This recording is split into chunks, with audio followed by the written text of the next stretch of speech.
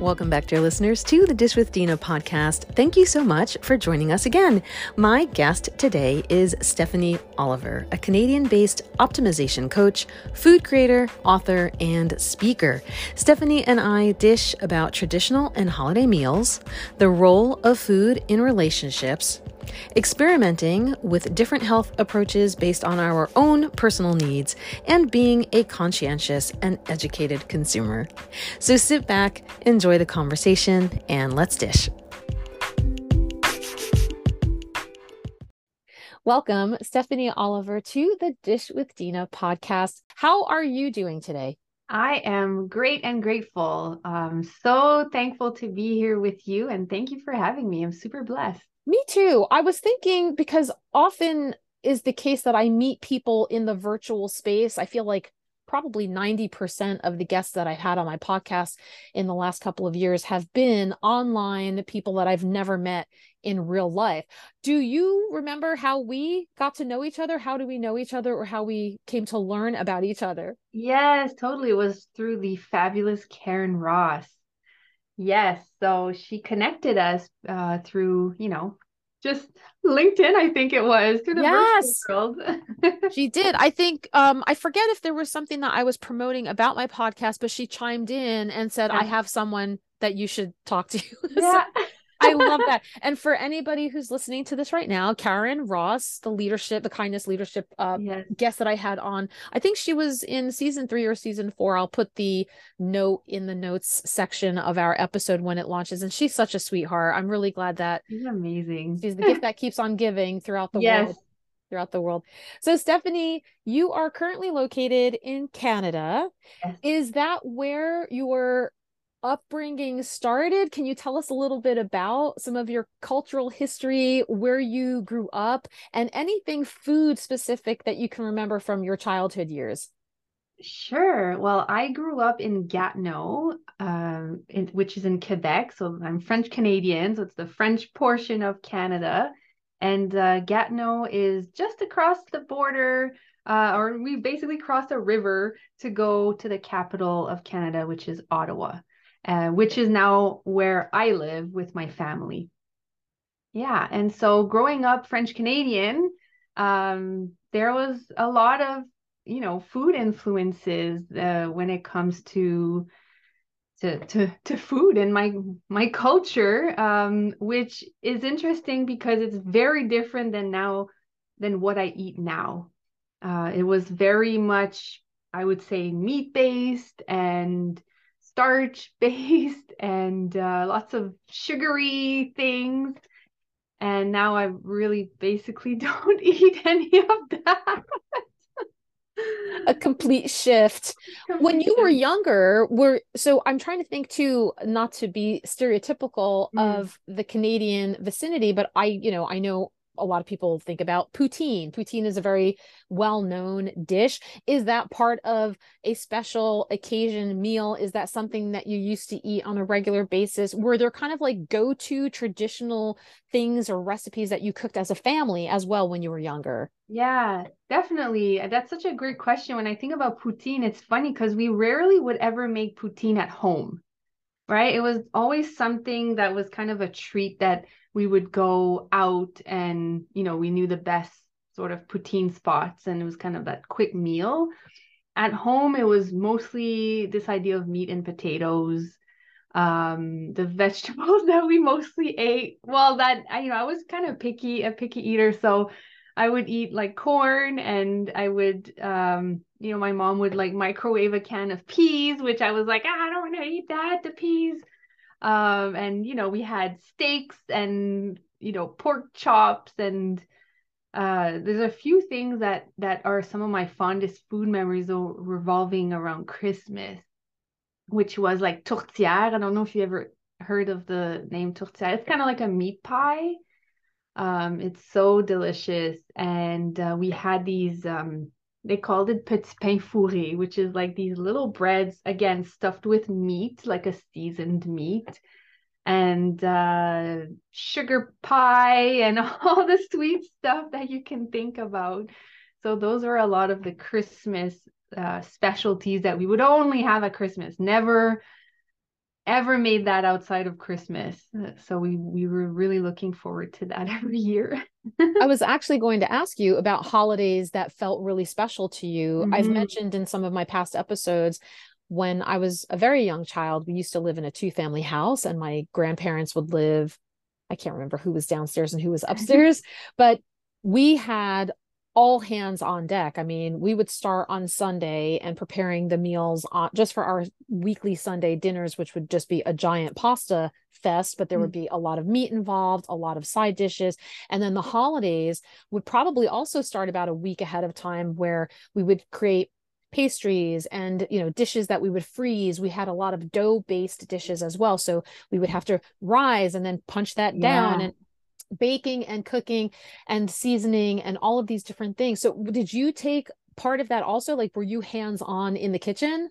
I at some point I did. And then I don't know if I lost interest or maybe as I got older it was maybe happening less. I don't really remember. But yeah, at some point I did. I tried to help. I loved helping my mom with the pies. That was my favorite part. And I would always take the leftover pie dough and make what we call the pet de sœur, which is translated as nun farts, or sisters farts, which is basically like a cinnamon roll, but without the bready part. It's more of like a pie dough. I don't know if you ever, it's kind of more like a cookie, I guess. So we would take the leftover pie dough and I would just roll out my dough and then put the butter and the cinnamon and sugar and roll it up and eat that. And I would try not to eat it all raw because I had this thing with raw dough. So yeah. I can feel that. You're bringing me back in some memories too. My mom used to make, well, a lot of different types of cookies, and the batter would look so good. And back Okay. in the day, we didn't probably recognize, potential foodborne illnesses of eating raw cookie dough and that sort of thing. But I just remember when she wasn't looking, I would just drag my finger across whatever was inside the bowl and eat it. Sometimes it wouldn't have been sweetened yet. So there was a surprise that I was just caught up in a lot of, flour, and this was not at all palatable. But you're making me think of a lot of the things that we used to do too on certain times of the year, where I would, want to eat all the leftover Yes. things, even if they weren't cooked yet. I always say that you can tell how good a cookie or cake is going to be by the dough. Unless it's made with chickpea flour, then the chickpea flour really ruins the dough, but it will taste good. You just have to Later trust the on, process. what it lacks in its raw quality state, it makes Yes, up for in the cooked makes up. version. I love that. So share with me then too, as you were saying before, of being kind of a picky-ish eater, or having, sort of like this meat and potatoes based or meat and starch based repertoire at home. Where did the shift happen for you? Where did you start becoming a little bit more aware of your own food preferences, being more maybe independent or responsible for your own cooking or eating or shopping? How did that all happen for you? Oh, yeah, that's such a great question. And it's interesting because so I'll kind of lead into that, but one thing I want to say is growing up, my mom did most of the cooking. My dad had some key things, like he was the lasagna maker and he was the barbecuer and that kind of stuff, right? And my mom, I remember her feeling really overwhelmed by, having to feed the family, especially I think with choosing something that everyone would like. Um, and then we would always complain, my brother and I, right? We would always complain, and it's hard because I could totally relate to that now as a mom and be like, you pour your heart out to the meal and then no one's happy, or maybe half of the people are happy. And it's tough. It does become really overwhelming. And I feel like looking back, we were just really ungrateful that we did have food, we did have food. And my mom was a great cook. She always felt like she wasn't. But looking back, I'm like, she was a great cook and she did her best. Even though she doesn't, she still to this day, she's like, I'm not a great cook, but I'm like, you are. You fed us and we were, ungrateful. If you don't mind, I want to Yeah, interject about that, yeah. because I can totally understand where that comes from, right? At the time when you're younger, your flavor palette might change. And we've often talked in some of the past episodes too, especially in some cultures where there is a connection of food equals love. So Mm, it's about, you are pouring your heart and soul. You are pouring your time and energy. You are trying to say, I'm not here just to nourish you, but let me share with you what yeah. brings me joy. And then when you get kids who are like, ugh, this is gross, or maybe the profile flavors are a little bit too mature for younger people, or maybe the seasonings, maybe children might prefer some saltier or blander tastes. And as an older person, an adult, you're not necessarily having to customize every single recipe to meet the needs of every single individual, nor should Yeah. you, right, in your family. So to hear that, like you said, it's, oh, this pain, this stake in your heart. And so that is interesting because I'm wondering, as adults who do provide for their families, if that also then affects their ability to want to keep doing that. I've heard such negative feedback, or one tiny instance where it really affected me emotionally, like that now ruins my whole, the next time Mm-hmm. I'm doing this again, I don't want to cook anymore. So that's really also kind of an interesting behavioral shift that maybe happens with our parents. So listen up, kids, be kind, use your words gently. If you don't like something, maybe just say, it's not for me, but it's quite delicious, or I really appreciate the time that you took to do this. You never know how that's going to affect your parents. So going back to the question about Yeah. when the shift change happened, what influences that you kind of picking up on in more of your adult years, I guess, as you're getting more Mm-hmm. independent. And I just want to say you're so right in what you said. I totally co-sign that. When my daughter, and I'm teaching my daughter to say things like that instead of like, I don't want to eat it, or yuck, or it looks gross or something, to be really kind and mindful of how the person's going to feel by that. Yeah. So I love that food equals love. For sure. I believe that. So when the shift happened for me, I'd say I was in my late teens. I just started going to church, and then at this church, it was very multicultural. Lots of different cultures, especially I would say from the Caribbean, Africa. So then I was starting to be exposed to all kinds of flavors that I never even knew existed. Lots of curries and just different spices that I thought, oh, this is new and I like it. So I started experimenting myself, and I bought my own little spice rack with all the different, spices that we didn't have at home. And I started making curry chickpeas and all kinds of different things at home. And I think that's where this shift happened, because before that, I would never cook at home. And this was about, I was like 19, 20. I was still living with my parents. And yeah, I just remember bringing my little spice rack whenever I would cook in my parents' kitchen. And my parents were like, what are you doing? I'm like, I'm cooking. I'm doctoring things up to meet the flavors that you enjoy. This really speaks a lot also to just the exposure approach in Hmm. general, right? Wherever you Hmm. live, whatever part of the world that you live in, if you can find some of these hidden gems, these neighborhoods that are maybe more affiliated to different kinds of ethnicities or cultures that you have not yet tried out, give them a try. Odds are they're going to be recognizable ingredients in almost everything. Like you mentioned, Stéfany, right? Yeah. Yeah. Chickpeas, different kinds of bases of like sauces and things that you might recognize.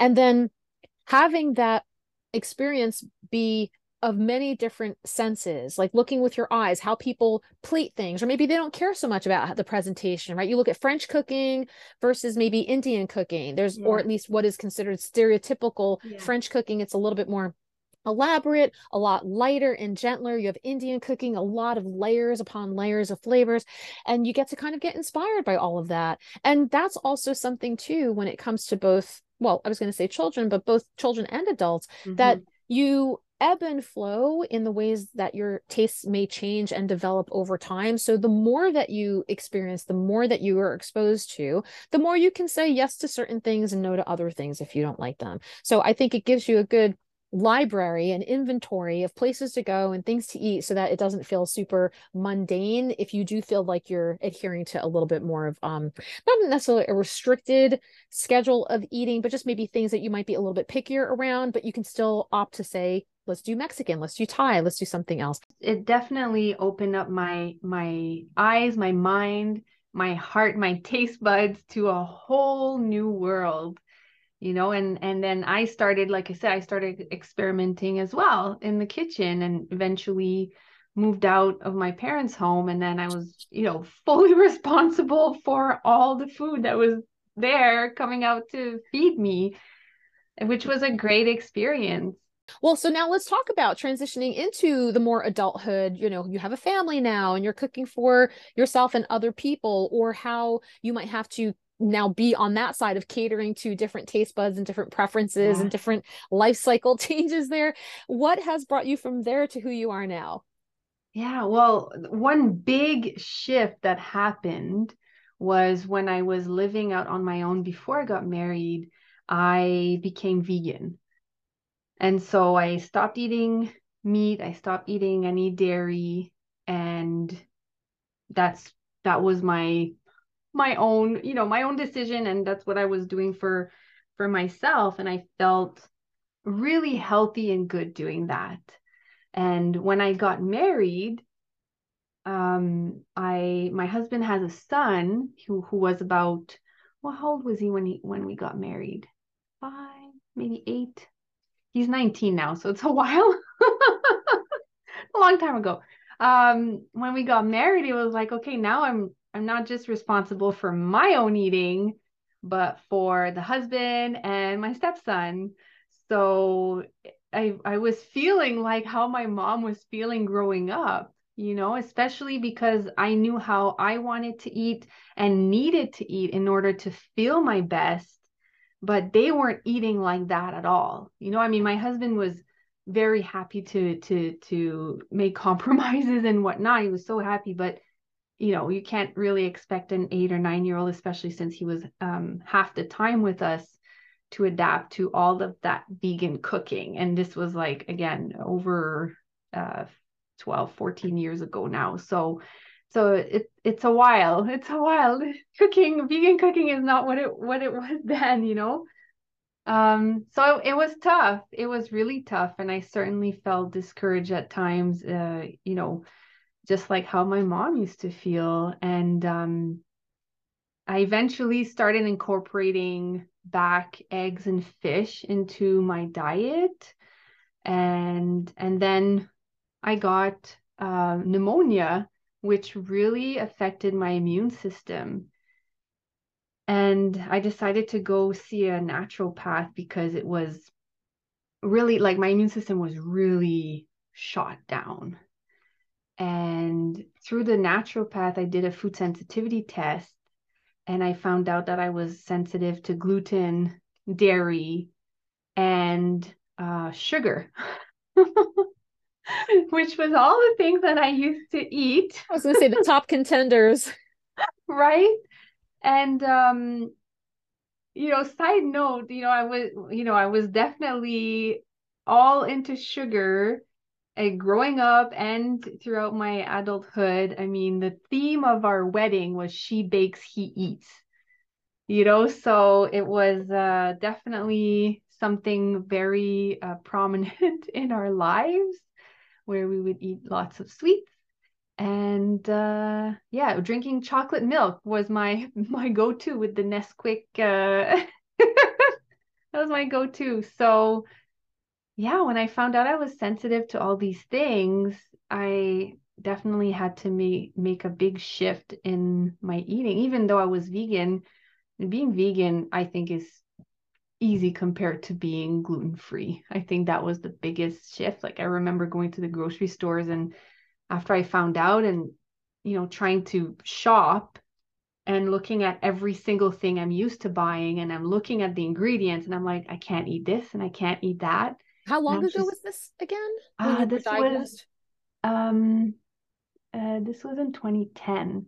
So that's, now we see more popular Yeah, food brands that offer options like that. But back then it was slim pickings. it was rough. Yeah. It was really, really rough. There was not much, and what there wasn't great quality. I'm, pretty picky when it comes to that kind of quality, especially as a baker back then, was so I went into this challenge or this desire to recreate some of my best recipes in a vegan, gluten-free way, and in a way that people wouldn't even know that it was vegan and gluten-free, especially when it came to cookies, because I love cookies. Yeah, so I did a lot of experimenting in the kitchen, and yeah, to try to find the right combination, the right ratio of this flour and that flour, and yeah, it was a lot.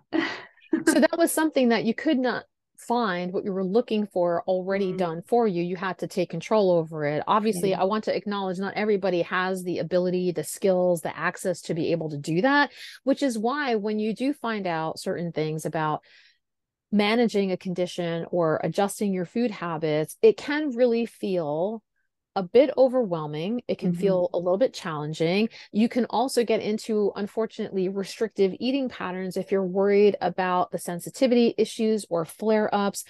So, when you mentioned before, too, and I just want to clarify this also for the listeners, that when we talk about having a specific diet, whether you're following a vegan based diet, or you are removing certain things from your diet like dairy, gluten, etc., whether you have a known immune response, an allergy, or an intolerance or a sensitivity to things, you still need to eat calories. Like you still need to have food. So you have to make up for all the things that you're taking literally off of your plate by adding in something else, whether it's doubling up on things that are working for you or finding alternative, like you were mentioning, finding alternative foods or maybe Mhm. creating your own foods from scratch to make sure that you're still getting energy, because that really is what calories are, to make sure that you are fueling and nourishing your body. Did you find yourself feeling better, more strengthened, more confident, or were there times where you felt like a little bit weaker while you were trying to adjust to this new way of eating?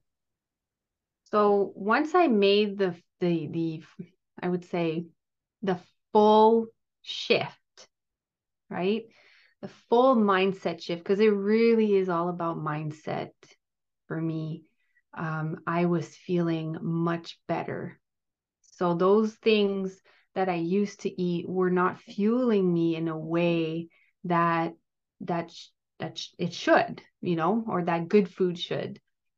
And I resisted it for quite a while. I was very stubborn.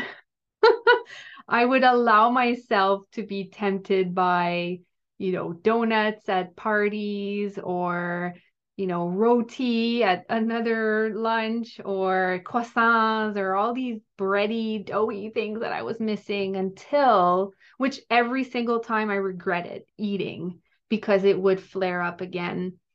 And it wasn't until I finally did the mindset shift of like, okay, I accept it now. Right? I accepted that I will no longer eat those things, that if I can recreate some, I will take the time and experiment. Otherwise, I'm going to turn to the most constant things in my diet, which have been fruits and vegetables. So by filling up my life with more of that, which was the constant thread throughout you know my life, or of what I needed in order to be fueled.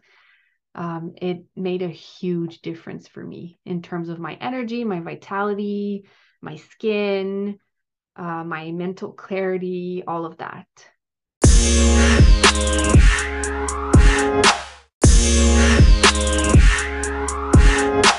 The mindset shift, right? Kind of making peace with something. I actually wrote down stages of grief. It's almost like you're Mm, mourning the loss of things, the foods that brought you joy, comfort, maybe even how you were, but you're also recognizing that you weren't feeling like your best self in that sense. So you have to figure out, what do you want to do?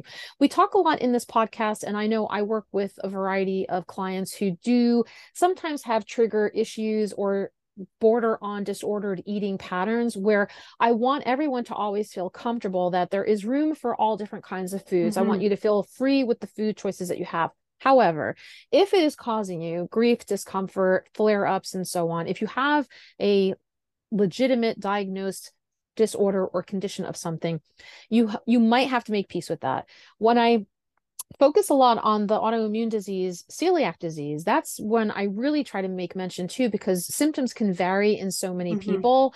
And I'm going to take this time too to just disclaim this is not medical advice. I want everybody to still go to their doctors and work with their dietitians. But the issue with the gut, right? The microbiome, Mhm. the sensitivity that is your full digestive system from literally, as I say, mouth to south, right? From your open end to the other end, that if you are damaging the cells within that mucosa with those layers, the epithelial cells, because your intestines are on such a high turnover, there is an issue with potentially being put at a risk for things like cancer or Mhm. other chronic conditions. So even if you don't necessarily recognize a symptom happening, but you have been diagnosed with something, you might have to do like your intervention, your treatment plan might have to be lifelong avoidance of a particular food or ingredient. So again, you go through the process of mourning, I can't eat bagels anymore, or when I do eat bagels, I'm going to be eating the gluten-free ones. Thank goodness, like Stéfany and I were just saying, nowadays there are definitely more flavorful options for you to have. A lot of companies have jumped on the bandwagon of being able to support people with conditions like that, gastrointestinal issues or celiac disease in particular. So just know that hopefully there's something out there to support you.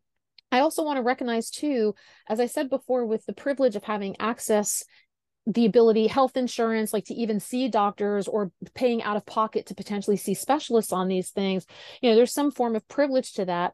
And it does end up lending itself to something that we call healthism, right? Putting the onus or the responsibility on the human person, but yet nobody else is in charge of that. So this is where I'm getting on my soapbox to make sure that people can advocate for themselves as patients, speak with your doctors, your providers, make sure you're voting when it comes to certain agendas, when it comes to food regulations or what is being put in the food system that can help support you to have a wider variety of nutritious and affordable food. We don't want you to feel like you're solely responsible for fixing whatever is going on and resolving a condition in your life.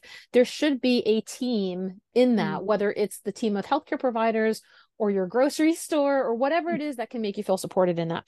So that is me on my soapbox. Do what you will. But I wanted to just recognize that it's not always easy. There's a lot of moving parts and factors to take into consideration. Yeah, totally. And if I could just add two quick things, you were talking about the gluten-free world now and how it's amazingly much better than it was, let's say when I first started or even 20 years ago. And I think that's fantastic. I think one thing that we must keep in mind is that just because it says gluten-free or vegan, it doesn't mean it's healthy or good for you, because we have to be so careful with what is put in the ingredients or anything processed that you buy, really, right? So that's just kind of a call out to everyone. Remember to check the ingredient list. This is 100% accurate. Same thing with issues with like when you're looking at food labels, the powers that be in the food system, especially Mhm. here in the United States of America, I always say the front of packaging is fiction and the back is fact. I like So, that. right, marketing goes a long way. A serving of fruits and vegetables in Yes. whatever this thing is, but when you turn it around, the first couple of ingredients are added sugars or corn syrup or things that might cause some issues for people who are a little bit more sensitive to those things. So being a conscientious and educated consumer is also something to Yeah, strive for. totally, Yeah. totally. And the other thing I wanted to just jump on was what you shared about the stages of grief is, oh my goodness, I can totally relate to that. And, for years it was like, why do I keep doing this to myself? And I can even think of some friends or even my husband who, we like, what triggers you, what triggers a flare up. And it's so hard to just resist and say, you know what? I'm going to stop. I'm going to stop doing that. I'm going to stop eating it. And I'm just going to feel much better because I don't have it, even though it might bring up these nice food memories or it just feels good to eat. Yeah, it's tough. It's really tough because I feel like we're kind of like stubborn beings in that sense. We know what we want, and it's really hard to make peace with it, like you said, and just accept that it's not good for us, for a body, for a mind, for spirit, etc. Yeah, and this is along the lines of a lot of conversations that my dietetic colleagues have as well, that try not to place too much moral weight on food, right? It's there to Yeah. nourish you or provide you with enjoyment. So you have things that give you vitamins and minerals, and then you have other kind of indulgent foods. But you yourself should also make sure you're not feeling guilty or bad for some of the choices that you make, that you're honoring, prioritizing, hopefully, your health. And then if you are eating something that was it within whatever your approved foods might be, that feels a little bit more indulgent, that if you're going to make that decision, don't beat yourself up over it. Just try to acknowledge that as a factor of something that happened. Maybe you fell off track with something, and then you feel like you can just move on. Again, Stéfany, like you just said, easier said than done. Yeah. It takes a lot of trial and Exactly. error. Some of us are still working on our relationships with food. So Yeah. tell me a little bit about what a current week in the life of you is. Let's move into current day. Like, what is it that you do? I've obviously been checking you out on your social media platforms. I didn't mention this before, but I just downloaded your book, your ebook. So share with us a Oh, little bit about what a typical week in the life of you might be right now. all right. Well, one of the things that you said, something that really sparked a thought, which is, seeing food as nourishment. And that's really another mindset shift that I've had to do in the last few years. And it's in a way what led to publishing my first book, which is called Fueled by Plants, which is a recipe book that helps people discover some simple, yummy, healthy recipes that are all vegan, gluten-free, but it's not a book to try to convince you to be vegan, gluten free. It's just providing some options and help people get fueled by plants, by what is that constant nourishment that we all need, because we all don't get enough fruits and vegetables, right? And at the same time, I created this book early pandemic, and it was my way of sort of giving back to local companies, local food, because every or most of the recipes feature a local food, which helps us to be just a bit quicker and more effective in the kitchen. So, for example, there's like a cheese ball, and it's made of cashew cheese as the base. Anyone can make their own cashew cheese at home. It's fairly easy to do, but it also takes time, right? So I like to support this one specific company, Gary, which is in the area, and just use their own. It's flavored. It's like the one I use for the cheese ball recipe. It's smoky jalapeno, and it's such a beautiful flavor mixed in with, I add mango chutney and curry powder. It's kind of like this Caribbean style cheese ball recipe with some coconut, and it's just so good. And I usually make that at Christmas, but every once in a while, if I have some people over, I'll make it for them. So, anyways, all this to say, being able to be fueled by plants is what really inspired, well, the mindset shift and the recipe book and my day-to-day life now, because that's what I try to focus on in getting a good, I would say, a good process in place for being effective in the kitchen. So I try to do some flexible meal planning, usually near the end of the week for the following week. And then I love going to the farmer's market. So if I go to the farmer's market on Sunday, then I know I can get most of the different things I need. Or I'll do an Instacart order, which is the busy mom's best friend. I'm obsessed with Instacart, like having other people shop for you and giving them, jobs at the same time. It's just such a win-win for me. And then I'll food prep on Sunday as much as possible. Try to cut up all the vegetables that I'll need for the week and try to do like a flexible meal plan. I say flexible because we are not the type of family who like to be rigid in, oh, okay, today we're going to eat this and tomorrow that. I think it provides more anxiety because we're really kind of go with the flow people. So we have a certain few things that we know we're going to make during the week, and we just, make space for it. and we love to get takeout too. So, when it comes to like, I don't know, Thai food or Indian food, or, some of our go-to takeout places that we love. And yeah, then we're just ready for the week, ready to eat. And it's, when we don't do our meal prep on Sundays, I find this is where we start making more poorer choices, let's say, to be really fueled and nourished for the day to day. I like that. There's routine, but yet flexibility within it. I often, when I walk through some meal planning ideas with clients of mine, I try to tell them, I mean, unless you have a large refrigerator, a large freezer where you can make things well ahead of time and pack them away for future purposes, try not to put more than maybe 3 to 4 days worth of meals together, or at least visualizing and creating some of that. Because number one, like you said, right, you might go through a moment where you just don't feel like eating that day. You might want to do takeout. Your schedule might get thrown off. And that allows you to have takeout days, leftover days, and then you're not wasting food, which we don't love when people throw away 15 bags of oranges that they thought they were going to do something with because they were on sale, and then it all goes to waste. Professionally speaking, share a little bit about the business ventures that you have, and what are some of your kind of like non-negotiables there too, in order to remain efficient and productive at both being you as the human person personally, and then you as the business person? Yeah, so professionally, well, right now I mostly work from home, and I'm a lean management coach at a government of Canada department. And I'm actually going on maternity leave soon.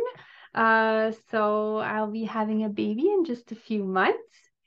And I've been, working on some of my passion projects.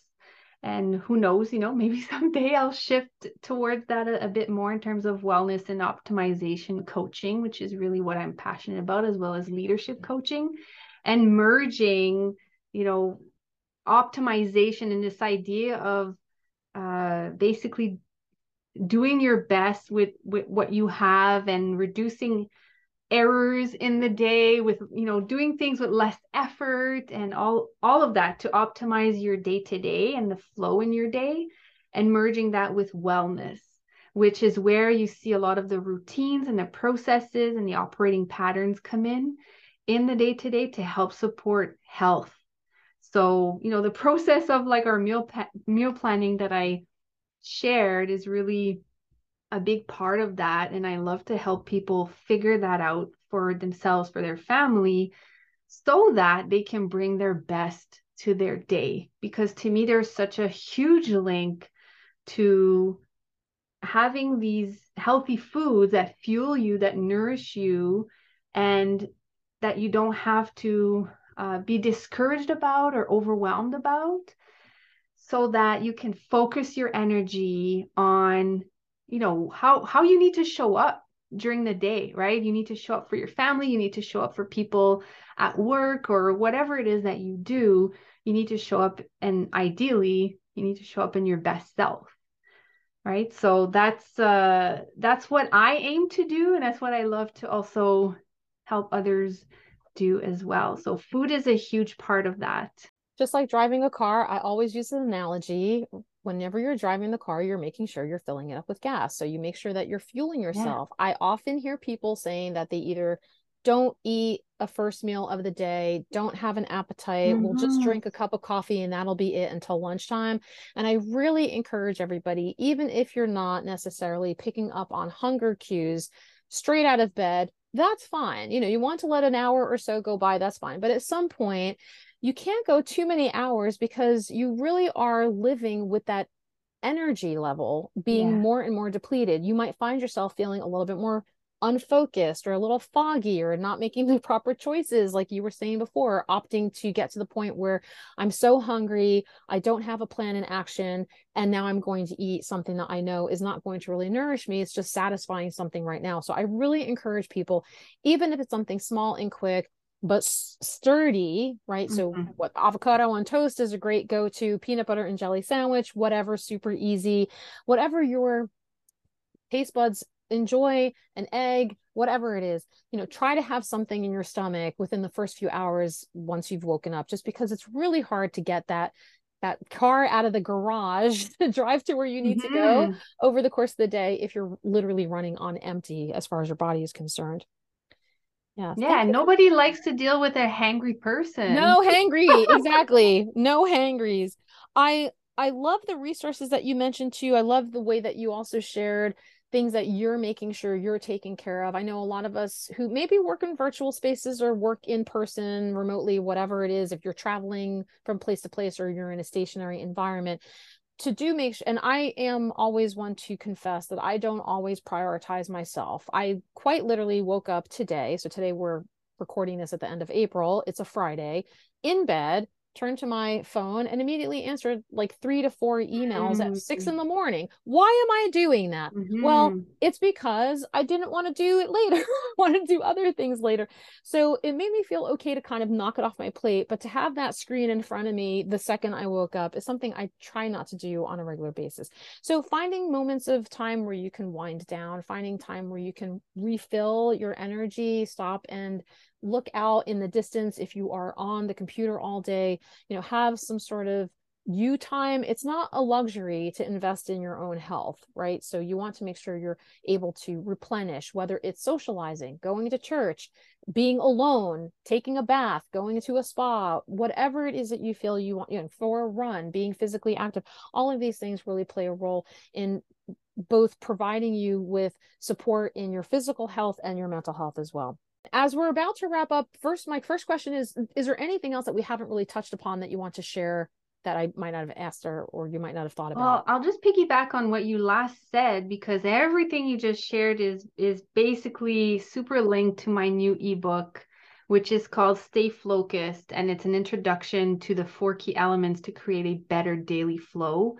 And in a nutshell, what I've discovered as a lean management coach is that, I teach people how to manage work as a flow system. And what I've discovered is that we can manage our day as a flow system as well. How we, not to get esoteric, because that's not what it's about, but how we are the energy flowing through that day, right? So we have to be mindful about our levels of energy and what fuels us and what depletes us of that energy when it comes to not just food, but everything that you just mentioned, right? All of these things that may help to fuel our tank, our personal tank, or deplete it. And so what I've discovered is by putting limits on these 4 key elements, it can help you prioritize yourself, not in a selfish way, but in a way that you can set limits and boundaries according to what you need to bring your best self to every area of your life. So that's what the book is all about. It is a win-win. It is a Yeah. win-win. I mean, I've been known to say things like I'm too busy. I've gotten people around me to say back to me, I know you're busy. But little by little over the past couple of years, I've released myself of busyness and I've allowed and have been very protective of time within my schedule that is Mm-hmm. just for me. So I Mm-hmm. try not to smash in every little nook and cranny. So this is why, okay, for those of you who don't know, who are trying to get, lunch dates on the calendar with me, when I tell you I don't have a date available for 3 weeks in advance, is because I don't want to fit you in this week, even though Yeah. I probably do have time, because that's my time. My time Yeah. is very precious to me. And I think, like I said before, I want people to feel not selfish. You mentioned that as well. Yeah. It's you're investing in your own health and mental well-being. Totally. So, Stéfany, this brings me to my final questions at every episode that I ask, my pun intended food related questions. What is on your plate today? Both in the figurative sense of when we're done talking, what are you doing next? And in the literal sense of what is your next meal going to consist of? I love that question so much. What's on my plate generally is I'm actually going to Japan next Tuesday. So in a few days, in a few short days from now, I'm going to Japan with my husband. It's part sort of work related because I'm going for a lean study tour um, with a group of 18 other fantastic individuals across the world. And this is with Katie Anderson. So shout out to Katie Anderson, the lovely Katie Anderson. And I can't wait to meet her in person because it's another person that, we've seen each other virtually for many, many years.